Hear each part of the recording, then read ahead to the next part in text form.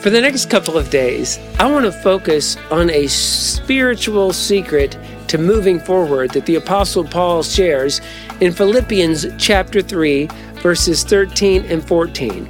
He says, "One thing I do, forgetting what lies behind and straining forward to what lies ahead, I press on toward the goal for the prize of the upward call of God in Christ Jesus." We're closing out 2023. And there's a chance that you have disappointments or hurts from this year. And if you carry them with you into 2024, you're going to start off with a bad taste in your mouth.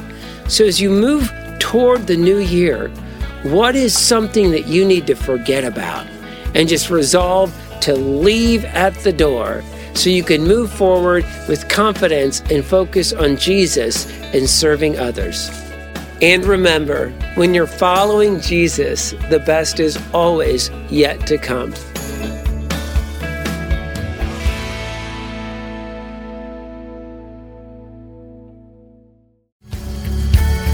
Thank you for listening to our podcast. Be sure to subscribe so that you can be notified of our most recent content.